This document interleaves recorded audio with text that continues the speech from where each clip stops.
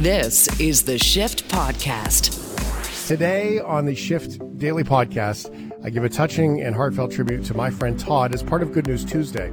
I've asked you many times to share your stories, no matter how difficult, and I am trying to lead by example and share that story, even though it's difficult, because out of the sadness of losing a friend, there's a lot of good news and gratitude that comes from it, and we need to find that frame. We always need to find that lens so we can lean into that part of it.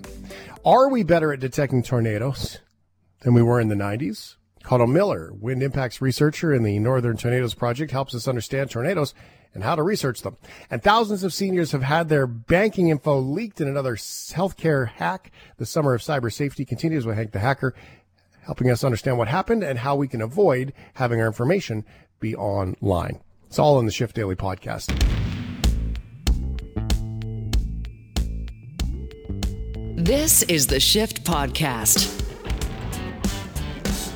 Last night, I took the night off, and I want to explain to you why I did. I was here on Sunday, and if you are just joining us or you weren't around, I did take Monday off. And I'm going to tell this story as to why as part of Good News Tuesday. Good news, everyone! It's about time for some good news. Tell me something good, friends. 877-399-9898. And I have asked you many, many times to share your stories with us, and you have. And some of them are very simple stories, and they're that you've got your favorite lunch because your partner spoiled you, or sometimes they're incredibly heartfelt, deep stories about tragedy and overcoming tragedy in our lives. And that's what I'm going to share with you here. I'm going to call myself out and share a story that is good news in the way that don't be sad that it's over, be happy that it happened kind of good news way. A random, very random crossing of paths in 2016 introduced me to a man by the name of Todd Inafuku. And Todd was golfing. I met Todd golfing. We became friends. He was from Hawaii. He was in Calgary. I didn't know why he was around. I just knew he was around. And over the years to follow, I realized, as he told me more and more stories, what he was doing. Todd was touring the world and going to all the places that him and his wife wanted to go to and the places that they loved. And the reason why they were doing that is because she had passed away from cancer in 2015. And that's when I met Todd. Todd was a pharmacist. Back then, he was about 65, roughly, 64. And he was learning how to live out these dreams of him and his wife.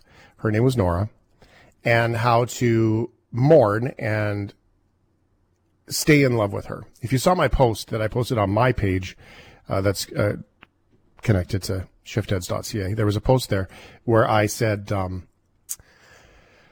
that's rest in love, not rest in peace, rest in love, because that's what he did. Now, the reason why I'm going to tell you this is that on Sunday, Ryan and I were talking about the fires in Maui. And I said, well, I should reach out to Todd and find out if he has any connections to Maui people so we can do what we do with Ukraine. And we can talk to locals specifically right in the heart of what's going on.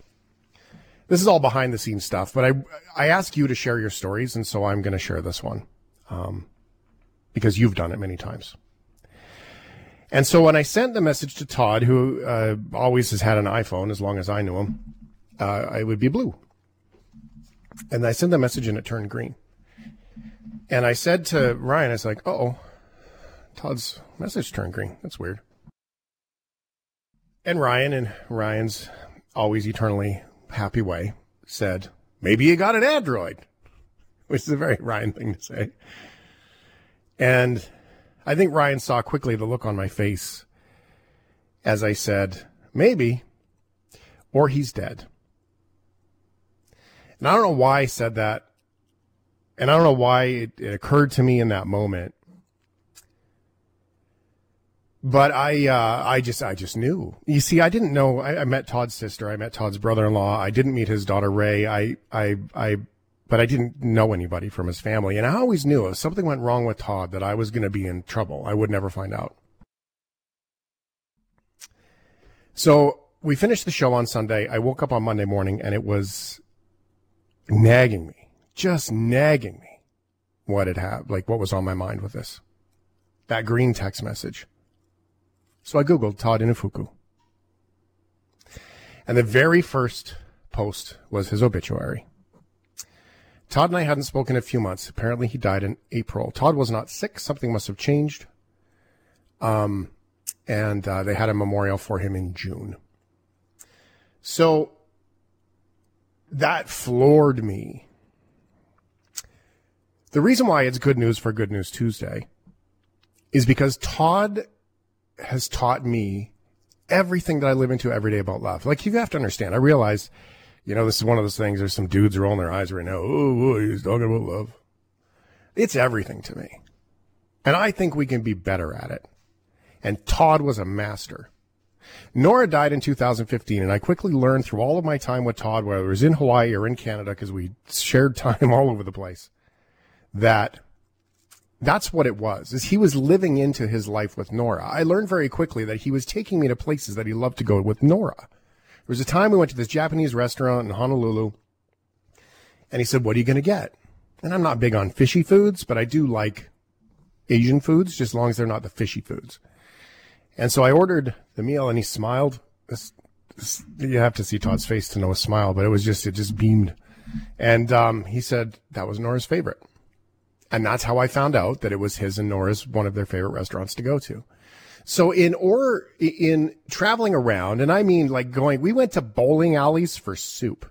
We went for shave ice. We came in through the back door of sketchy places that I would never go to unless I was with a local, just so we could go in and have French press coffee. And all of these things I learned, including when he came here to Calgary, and we drove from Calgary to Cochrane to go for ice cream, because he went for ice cream with his wife there once. And he leaned forward in the seat in the car. He was anxious. He was always leaning forward. He was always walking. And I learned that day that I was sort of just along for the ride. I was witnessing all of this time that this man was just recreating all of the love he had for Nora. That's what he did. That's why he went places. He went places and brought people he cared about to those places so he could go there and he could tell the stories. If you've ever heard me talk about love on the show,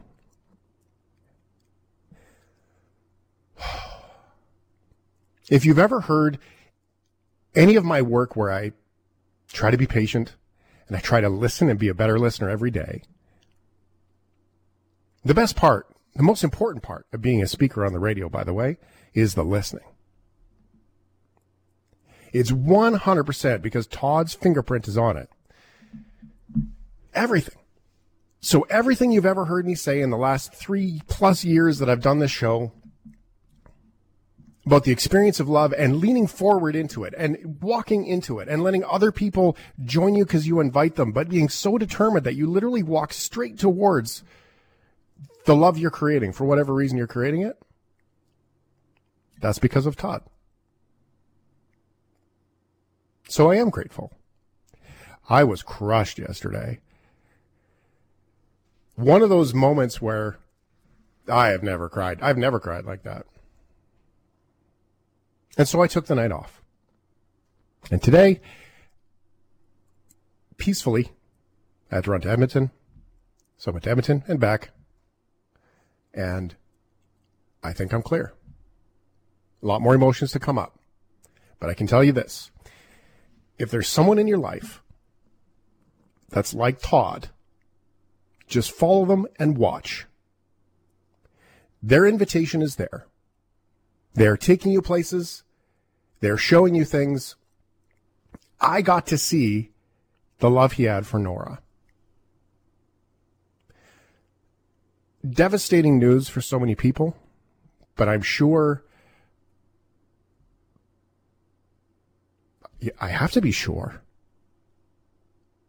that there's a couple of angels that are dancing.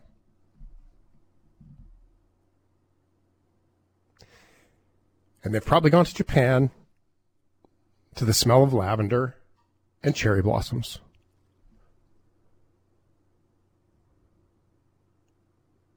And so if you see that picture, and if you haven't seen it, I'll share it so you can see it. That's why I learned from Todd that peace and love, they dance together. And once we have peace, that blank nothingness of peace, that's where we find love, and it grows and it blossoms. It's just amazing. And it's somewhere between the leaning forward into it and doing it and believing in it that it's found. And here's my gift to you that I learned from Todd. If you want peace in your life, it lives somewhere between intention and integrity. Somewhere in the middle. And if you feel like you have love or you're lacking love in your life and you want it, go there. Go somewhere in between intention and integrity. Do the work, find the peace. And partway along that, you just might trip over love. That's good news. Especially with all the things we talk about, gripe about, complain about in the world today. This is the Shift Podcast. I wanted to take you back in time, a bunch of weeks when we, as our Shift AV Club, did the movie Twister. Now, that was just before Canada Day, and that was just before the tornado hit just south of Didsbury, north of Carstairs, close to where I broadcast from. It was total coincidence, I promise you that. But we did have questions after all of these things have sort of happened. We had that tornado in Ottawa. We had the one that was close to us here. And from that Twister thing, I had a question that came out of it. And this is why we've brought in Connell Miller to join us and hopefully answer some of these questions. Connell's a PhD, wind impacts researcher, Northern Tornadoes Project, Western University in London, Ontario. Our very favorite CFPL is in London. Hey, Connell, thanks for sparing some time. Yeah, thanks for having me. So here's where we wanted to start. In the movie Twister, the premise was they needed to get DOT and all those little sensors deep inside the funnel so they could see inside a tornado. They wanted to create a better alert system so people could get a heads up on a tornado. It was really nice. It was a great little movie. Now, one of the things that I had heard, especially about the Ottawa tornado, and I did hear it about the Carstairs one as well, was we got the alert and we only had about 20 or 30 seconds to get out before it hit us. Now, I realize one of these topics is Hollywood and one is real life, but that's what they said in the Hollywood show from the 90s. They were like, we only had 30 seconds to get out. So I wanted to start, Connell, by asking, are we any further ahead at predicting these things, or is it really that last minute still? Sure. So that DOT project in the movie Twister was actually inspired by a real life project down in the States where they did a similar thing. They tried to throw instrumentation into tornadoes to try to better improve our alert system. What we do here at the Northern Tornadoes Project is a bit of a different approach. So instead of being storm chasers, think of us more as tornado detectives, right? So we go out and we assess the damage after the fact and try to make sure that we know every tornado that's ever happened in Canada this year. Once we know that, we can use that information to try to improve our models in a different sense. So we can say, well, if we know for sure these thunderstorms produced these tornadoes, then we can provide that information to the models that are used to help warn people and hopefully improve them in the future. Now, Northern Tornadoes Project is independent of Environment Canada, who is responsible for these warnings, but we do provide assessments for them each year, and it's not great. It's almost a failing grade per se in terms of how often they're able to provide warning for storms ahead of time. So we'd like to see that improve, obviously, and hopefully with these independent assessments as well as providing this data, we can see that improve in the future. Yeah, it seems to be last minute. I mean, the 30 seconds part seems to be, and for the most, enough for people to get downstairs and does have an impact. Let's not diminish the fact that those alerts are working. They are saving lives, even though it seems to be pretty last minute still. But it does have an impact. So that's good news. There was one story from the Carstairs one where the lady went to the basement and the house was basically torn off. And if she hadn't been downstairs, I mean, who knows what would have happened, right? So there is some real value to what's going on there. It looked like a bulldozer.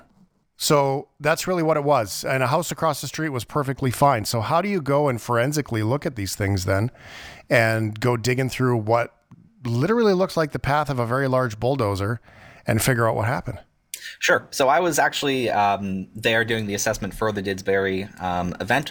Again, as you said, the warnings were valuable in that case. I credit them for saving at least 2 separate lives in that event, from what I heard from homeowners there.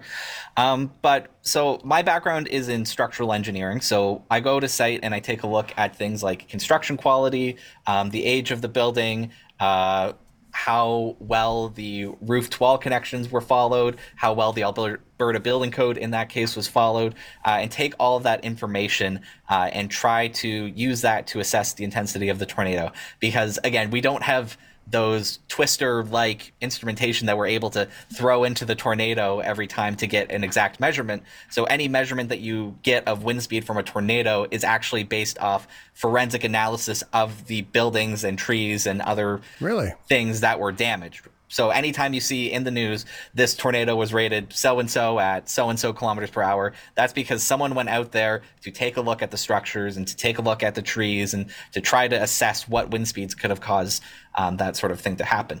Tornadoes have extreme variability. So as you said, in the Didsbury tornado, one side of the road, house completely flattened, other side of the road, the house was missing a wall, but besides that, mostly fine.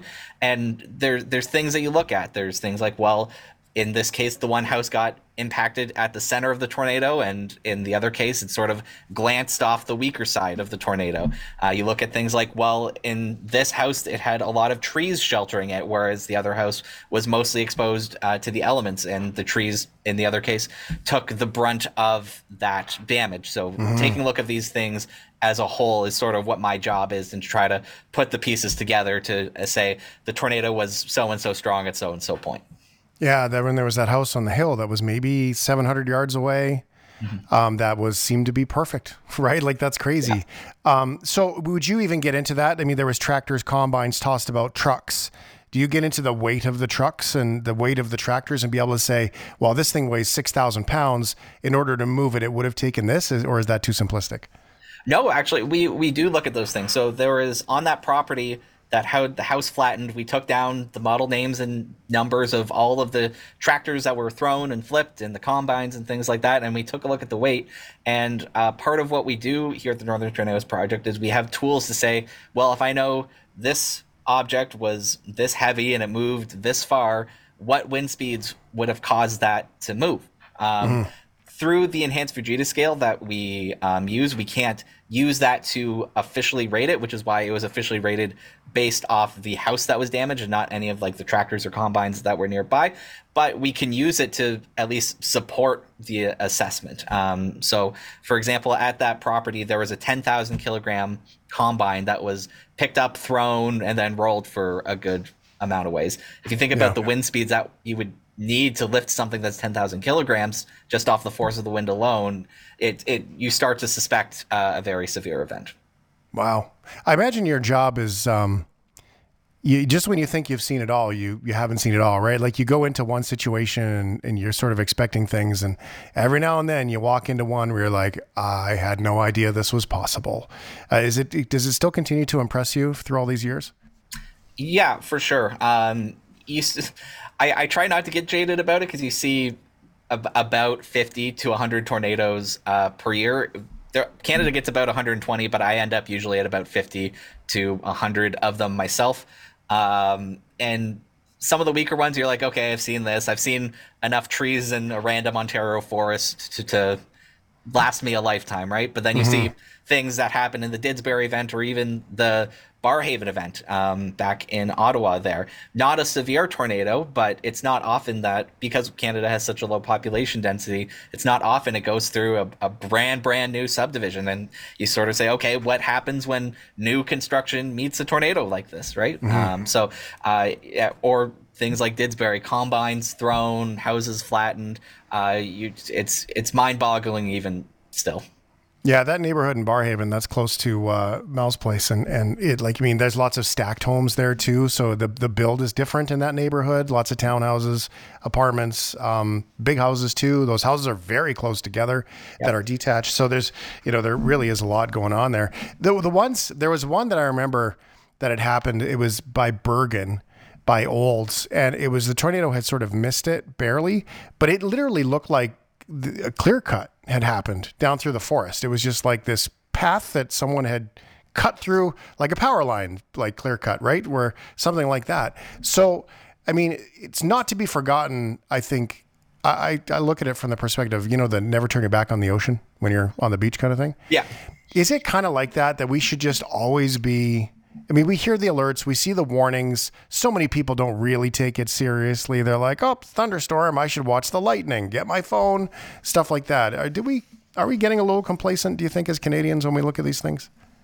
I think so. I think especially with like weather alerts and things like that, I think people can rely on those a little too much, especially now that they come to your cell phone. Don't get me wrong. I think it's fantastic that they come to your cell phone, but I think people should also be not weather anxious, but weather aware at the very least. For example, in the Barrhaven tornado, there was a tornado watch going on all day before that event happened. There was should have been no surprise to anybody that a tornado hit somewhere in the Ottawa, Gatineau, Montreal area.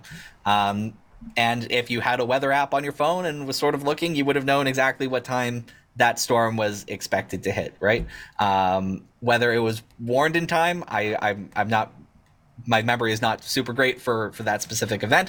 But the signs were there, the watches were there. So I think, again, people should be as weather aware as possible. And especially if a warning comes, a warning only comes from Environment Canada if someone has spotted a tornado on the ground, or the radar is so obviously showing a tornado that they will warn it. If you see a tornado warning, there is a tornado somewhere at the very least in your county, and you should run for the basement as quickly as possible. Yeah, a watch is possible, and a warning is somebody has eyes on something. Right? Yeah, I like to say, like, if you think about it in terms of like poutine, a tornado watch or a poutine watch is when you have like fries and gravy and cheese curds, but they're all sort of like separated and no one's put them together yet. And a tornado warning or a poutine warning is the poutine is together, it's piping hot. Either eat the poutine now or go to the basement, right? Oh, man. Now you're making me hungry. This is so good. Connell Miller is our guest here. He's PhD. He's kind of he's a tornado guy. He's a wind researcher at Western University. Can I ask you a question about hail in all this? I know that you're a wind guy, but we had a situation here just recently where the storm warning was baseball-sized hail. That's what the warning was. And I do know just anecdotally from other people say that there was definitely golf ball size hail that came down in that storm. Cloud seeding happens to make hail smaller. So it's not as big and impactful, right? Pea-sized hail versus baseballs. Sure. Yeah. So it seems to be working. But does that kind of change, if it has that much impact on hail, does that affect storms and tornadoes in any other way if they were to say seed clouds and then it helps with hail? Maybe it helps with the storm too, or does it make the storm worse, or how does that all work in that big picture? That's a really great question. So I'm part of the Northern Tornadoes Project, but we do have a sister project that I spend some time with known as the Northern Hail Project, which is actually based out of Olds, Alberta. Oh, wow, there's lots of hail in Olds. Yeah, there's a reason we put them there. Yeah, for sure. And part of their job is to actually determine the efficacy of cloud seeding. So the research honestly isn't there right now to support whether cloud seeding actually helps or not. Theoretically, yes, it helps. But in practice, there hasn't been any measurement or any study done to fully prove that it helps or what other effects that it might have on the storm. So we have we installed this summer a series of hail instrumentation all across Calgary. And what we're doing is we're tracking which storms are seeded, where are they seeded, and which storms aren't, because cloud seeding is a huge part of sort of the Alberta hailstorm infrastructure out there. And it's our hope in the next few years to be able to say, well, here's what cloud seeding actually does in practice rather than just in theory. Is that just a lack of the instrumentation in the past? I mean, we jokingly talk about the DOT project from the movie, Twister movie. Is that kind of the same thing as just that there hasn't been a true scientific study been able to be done and do a proper structured, controlled environment to see what's happening? Or is it just we're not there yet? That's essentially it, is that no one's gone out and sort of tried to do a study like this before. Cloud seeding is relatively new technology, and it works in theory, and that's good enough to at least put it into practice in real life. But we want to see what it's actually doing in practice there, because there are signs that it might not be as effective as we expect. So we want to see that for certain and try to gather that data to either say, yes, it's working great, keep doing it, or no, it's not working and this is what it's actually doing to storms, so maybe we should stop this. Yeah, I mean, wouldn't it be terrible? It'd be great if it was working. What a great thing to celebrate. But if it was actually prolonging the fact that maybe the hail's bigger by the time it gets to Manitoba, or right, like maybe it's great that Alberta does it, but what if it's worse for Saskatchewan, so on and so forth? These things would need to be necessary. What's your favorite part, Connell? I mean, you have a PhD, so that means you either really liked school or you really like weather and wind and all things that to do with this. I mean, what attracted you to this kind of study? Sure. So I'd say two things. Number one, it's a really interesting way to see Canada. Like you go to these very rural areas of Canada that I don't think I would have visited otherwise. So it's a great way to see the country in that way. And then two, from an engineering perspective, when you get a degree in civil or structural engineering, not everyone gets to design the really nice bridges, like the big ones crossing the border. Or the pretty ones, yeah. Yeah. A lot of the engineers I went to school with are designing office buildings and restaurants and things like that, right? And it's cool to do civil engineering in a way that hopefully can maybe have a positive impact on Canadians in the long run, more than just like, oh, here's an office building that I built, right? So I really enjoyed that aspect, sort of the human aspect and the You just really tied it all together there. I think that's really cool. Do you guys make recommendations then on building codes back to the provinces and say, hey, by the way, you need to stop using nails, you need to use screws or something because of the impact of these house structures when they get obliterated by these storms? Yeah, absolutely. So that's part of the research that we're doing, and we've made code recommendations to both the Canadian Standards Association as well as the National Building Code of Canada. We've made one to the National Building Code of Canada before that's been rejected, but hopefully this time maybe we'll get it through their heads. But you're right. The weakest connection in a residential building is the roof to wall connection.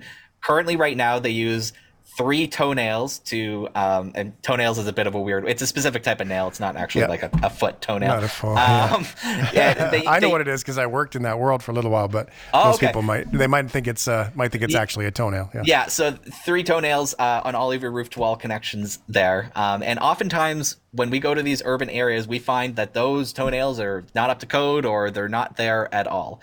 Oftentimes they'll just put a few in and then forget to go back in and do the rest, or just skip them for some reason or another, which is unfortunate. And so what we're recommending is the use of either hurricane straps, which is sort of a metal bracket that connects your roof to wall connection, or specialty screws that you can use to connect your roof to wall connection.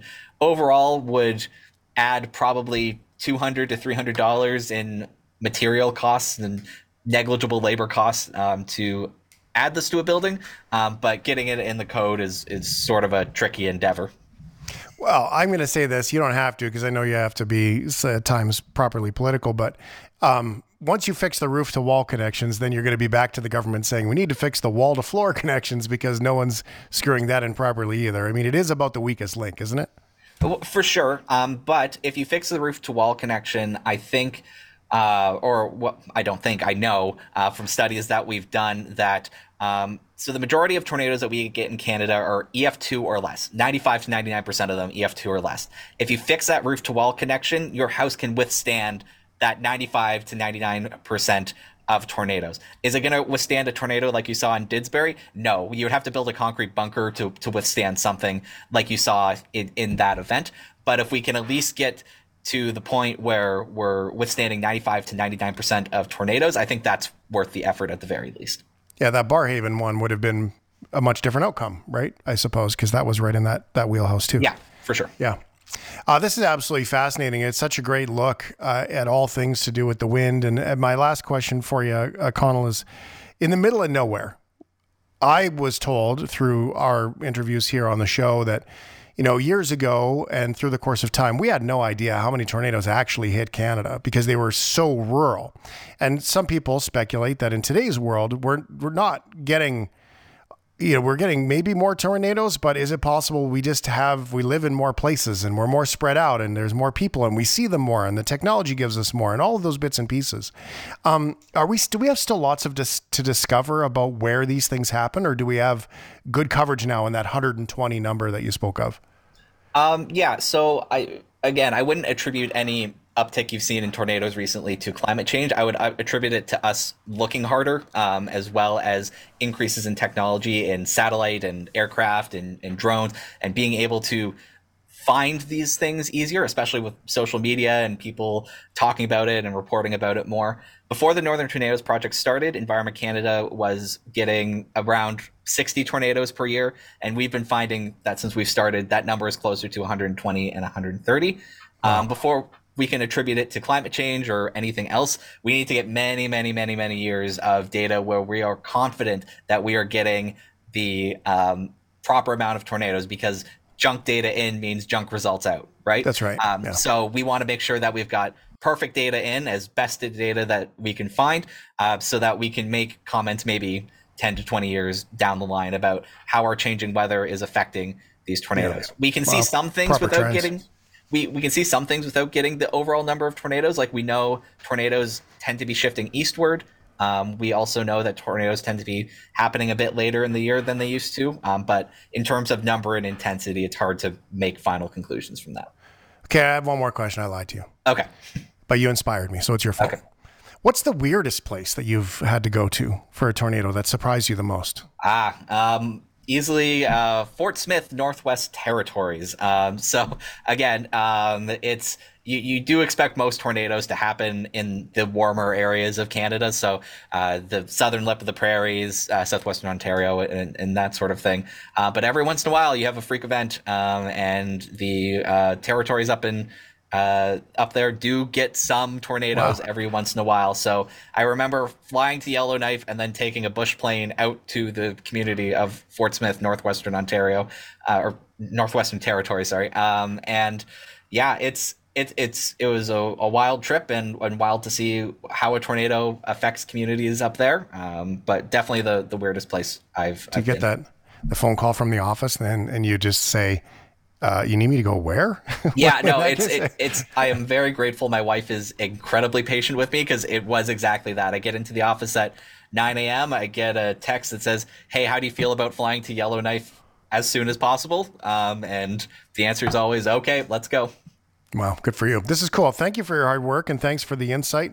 It helps us understand a little bit more about what's going on and a much larger perspective too, which seems to me to be what you guys are trying to do there at the Northern Tornadoes Project. Pretty fascinating stuff. Thanks, Connell. No problem. Happy to be here. This is the Shift Podcast. System breach.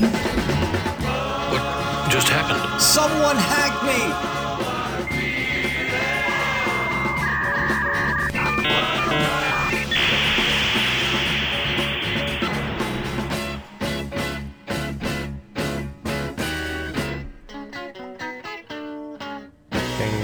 All right, so Hank Fordham is here, and Hank is what we call a white hat hacker, which means that he's kind of like a locksmith. He tries to break into businesses when they know about it, and get in and let them know how they can fix it, find holes.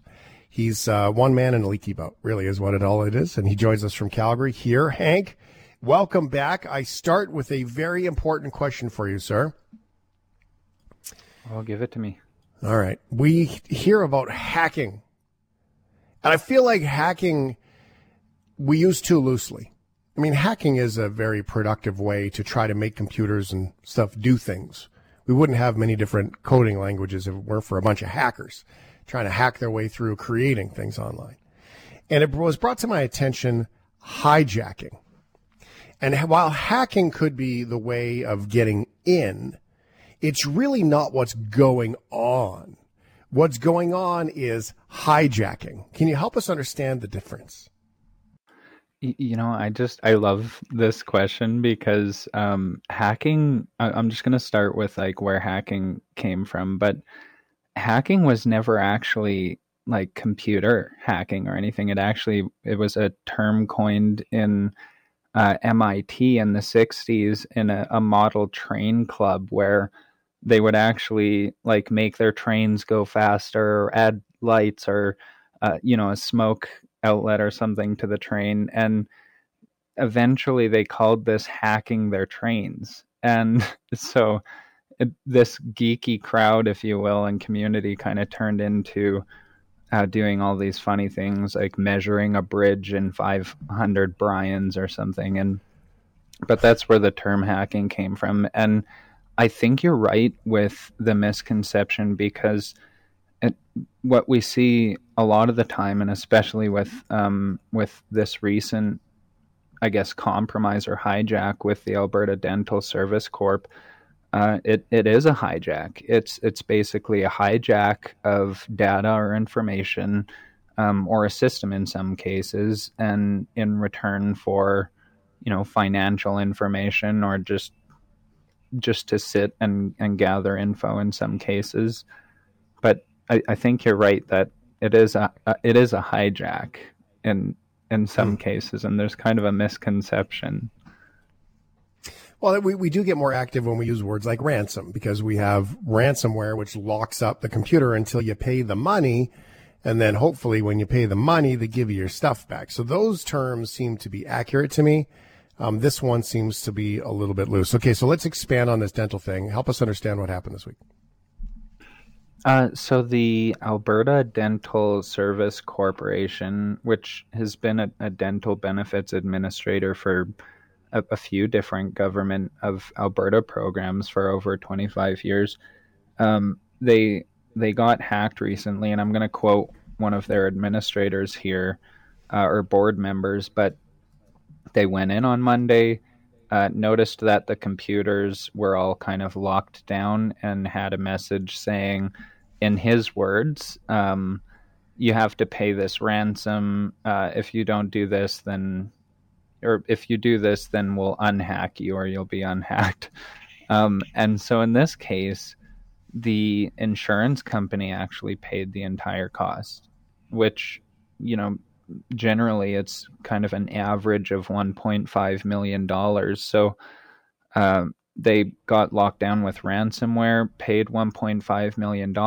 But the scary thing for us here is that roughly 7,300 seniors' bank information and the names and dental program ID numbers for 1.5 million Albertans was actually exposed in this compromise.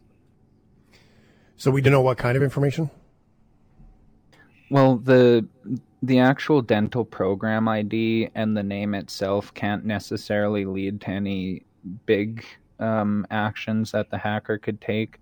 But like we mentioned before with that gold dust for pretexting, and, the real scary thing here, and in the industry, what I would call critical, is the 7,300 seniors who've had their personal banking info leaked. And as a result of this, the Alberta Dental Service Corp is actually offering credit monitoring for people who've been affected. So it might be worth, contacting Alberta Dental Service Corp if you live in Alberta and seeing if you're eligible for this complimentary credit monitoring. It seems to be a very common response is, by the way, this happens, so you need to watch. We will watch the stuff for you or pay for your subscription for the next whatever years for this to go on. But still very scary, especially with things like medical, because here we are with medical. Now, we've heard of some hacks and everything that have happened, but truly, you can log in, depending on the province, your access is different. I know that here in Alberta, where I live, I can go in when I had my MRI done, and I got a notification that the diagnosis was written, right, from the experts on the shoulder, and what was recommended for repair. It was all written there. And then I read it before my doctor even called to go over it with me. Then I went into because I have a sports doctor that takes care of the joint stuff. And then I went to my GP just for a normal standard old appointment. Walked in and John says, "So how about that shoulder, eh? You going for surgery?" And I was like, "Yeah, I read that." And it occurred to me, A, that's cool. B, that's all online if somebody wanted to take it. And if somebody wanted to lock that stuff down, that's a pretty scary notion. We've heard some stories out of the States because it's private and they're smaller organizations, but have we heard anything about hitting governments on a large scale yet or anything like this? I mean, it's becoming a lot more frequent, especially with ransomware attacks. The hacks are, they're not slowing down, and the number kind of frequency and the value is increasing significantly.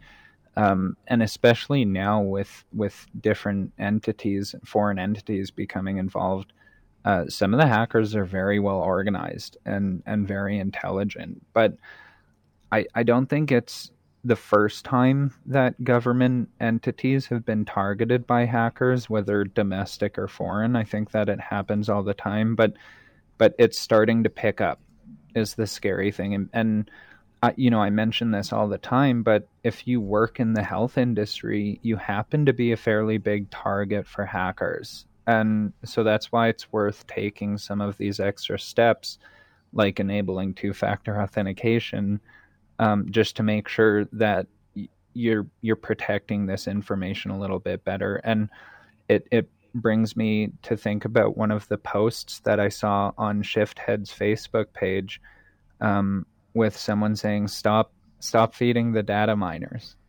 Yeah, Ms. Josie had commented on, someone had posted a thing, and then Ms. Josie, who has a history in IT, had said, stop feeding the data miners. And then there was another comment from one other person that basically had reinforced that. And now some of these, let's talk about that, because we have some of these people that are, posting curious things. I want to read this. Neville was the one who had said computer hacker used to phish internet chat rooms.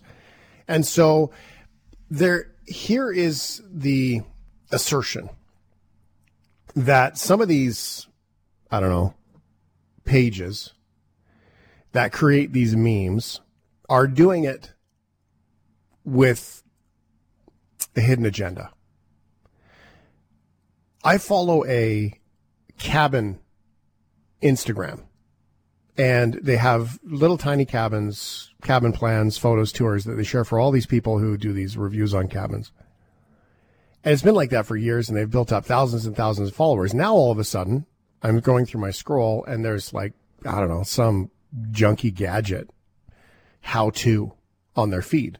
And they put that gadget in the feed, and then you watch the video without realizing it. They're trying to sell you and link you, and then after a day, they actually delete that from their grid. So when you look at their grid, it's all still cabins, but they're force feeding these things and with these links and affiliate links into your feed because you like cabins, even though it has nothing to do. It's a brand new rubber ducky or something that they're trying to get you to buy. They have a hidden agenda. They've built this entire profile specifically with the notion that they would get tens of thousands of followers and then start to insert their own ads and links for you to click on things. Now, I'm assuming that they're legitimate links to go buy the rubber ducky. But really, you don't know what's there. You don't know what those links are for. This particular piece that was shared by Ms. Josie about what was your dad's occupation in the 60s. These are the kinds of questions that are your verification questions. What's your mom's middle name, right? Stuff like that. What's your dog's name? What was the first high school? What's the name of your nephew or your niece or whatever?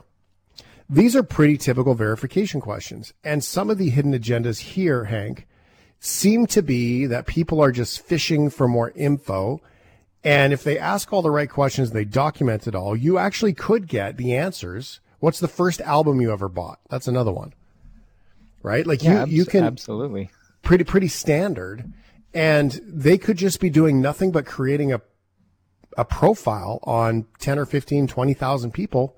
And next thing you know, they're hammering your questions, trying to get into your accounts and steal your stuff. Is that even reasonable? I think it much less now than before, but it's still very, very extremely relevant and reasonable to think that. And because it's true, like, I look at this compromise with the Dental Service Corp again, and a lot of the banking info that was exposed here was actually like provided voluntarily. And so it's just because something is asking for information or allowing a little bit more convenience by supplying information doesn't mean that it's a good idea. And that's especially relevant with these social media posts where, I've actually seen in incident response investigations before where, we've had someone made a sponsored Facebook advertisement and they wait for it to get enough attention. It gets like 10,000 likes or whatever. And say, like you said, it's one post selling one thing. And it looks like a very legitimate ad, gets a lot of attention, but then they edit the post and modify it so that down the road, a week later, it's actually asking for some kind of info or saying, what's your mother's maiden name or something silly like that. And because the post has already garnered so much attention and so much reputation, people and because people want to interact, then they put that information there, and it just makes you, it speaks well on the rule about being careful about what you share online. Is it too old school to think that somebody's sitting there in today's world and taking this example of what's your dad's occupation from the 60s and actually creating a profile and manually trying to do this in today's world of bots and robots and AI trying to figure out and scrape the internet looking for your information so you can log into your Spotify account and someone can steal your music? Is this too old of a notion, or do you think this is something that still goes on? No, it's not old school at all. Not too old at all. I'll speak from experience. When I do these cyber engagements, like we'll have companies come and they'll ask us to hack them and tell them how to fix it. One of the big parts of that is doing online open source intelligence, like gathering intelligence and information that might be posted online. And while a majority of these really big services online probably don't allow you to recover a password by saying like those 5 security questions anymore, it's still something that allows hackers to generate a password list. Like that's a very successful method in my personal experience doing ethical hacking. Is just using information like that. What's your maiden name? What's your favorite color? What's your first dog's name? Like just stuff like that, and throwing it all into an automated tool, like you said, a bot, and getting it to generate passwords for me. So I think of these hacking groups that, like my dad went through, right, where they click the link, call the phone number, and the guys that hack the hackers. And then they phone these troll farms and they reverse engineer, and they're like, I know that you're at this address on the 4th floor, right? And they try to scare the hackers into leaving them alone, because quite often these thieves that are trying to steal your money, they're not expert hackers. They're just con artists. And so this makes me think of the con artists that might phone you and say, you know, hey, we just want to verify, you know, we know that your dad was a carpenter in the 60s, you know, all that stuff. And someone could use that as that emotional access for you to give more information to, right? Or used to work with your dad when he was a carpenter back in the 60s. Imagine that. Someone stranger phones you, hey, I used to work with your dad when he was a carpenter back in the 60s. That seems like an incredibly simple access point now when we look at it that way. And if anyone listening wants a really good example of what Shane's talking about, like what this looks like, go on YouTube and search "scamming the scammer." That's all you have to search. There's tons of videos of, one of my favorites is Kit Boga, and all he does is he gets these scammers to target him, and once they do, he'll just waste their time by trying to have like a 3-hour phone call pretending like he's following along, or they'll actually hack them back and report it to their local police. There's been a few times where they've reported it and gotten them busted, but definitely entertaining. But it happens all the time, and it's possible for that to go in reverse as well. So it's got to be very careful doing that. Yeah, well, remember, when someone calls you and knows information about a family member and things like that, it is possible that it is something that you have posted online. And, I don't know. I have a friend of mine, and he somehow managed this. I don't know how he does it, but he posts the wrong information always. Like his birth date is always wrong, and he puts in his birth date for a website. And he has a formula, I guess, of his lies, and he somehow manages to navigate all of these lies because he knows how to get into all of his accounts. But his birth date is not his birth date. His mom's maiden name is not his mom's maiden name, and all those things, right? And I mean, I've heard some people say that that's what they do, right? They'll say, what is your mom's maiden name? And they'll put Camaro, right? Because it's their favorite car. And they'll say, what was the first album you ever bought? And they'll just put in Sleep, right? Like they have their own wrong answers that they put in because nobody would guess the wrong answer. I don't know if that works or not, but it seems like it's creative. Oh, man. Yeah, that's really smart, because then you're planting fake info for the hackers too. They're going to think, oh, the maiden name could have actually been Camaro. Imagine if someone phoned you and they're like, hey, I worked with your when your mom, before she married your dad, and she was still a Camaro. Hey, Mr. Camaro. Like, holy cow, you are a scammer. That's scary stuff, man. Very scary. The manipulation part really gets me, right? When someone would phone and say those things. Well, and that's exactly it. They play on that to hoodwink people into kind of falling victim, because they gather up that gold dust, and by gold dust, it's all that information that we post online, and then they execute their campaign. And so it's just very important. Be careful what you share online. And it's always a good idea to sign up for credit monitoring. Do you, your dad was in rock and roll, so it's probably not the best example, but there's a lot of people that do those things, right? Like hey, it's your cousin Steve and I'm in jail and I need you to send money, or I can't reach my parents, or stuff like that. I mean, it's probably different for you because your dad was, he was in the band Crowbar, wrote songs and stuff. So, so that must be different for you. But I mean, for most people, when they go through this, I mean, that's that scary part, right? Oh yeah. Imagine that, calling and being like, oh, hey, by the way, Shane, I sent a bunch of money to Mexico because Hank was in jail. What do you mean Hank's in jail? He was just here last night. Like, you know what I mean? He actually was targeted a couple of times by similar campaign or similar scams like that, where they were basically trying to ask him to transfer funds, and it's crazy because one of these was actually targeting him based on the fact that he was a musician, and he'd actually fallen for it at first because it was basically they knew that he was doing a shirt or a transaction for having shirts made with a certain company.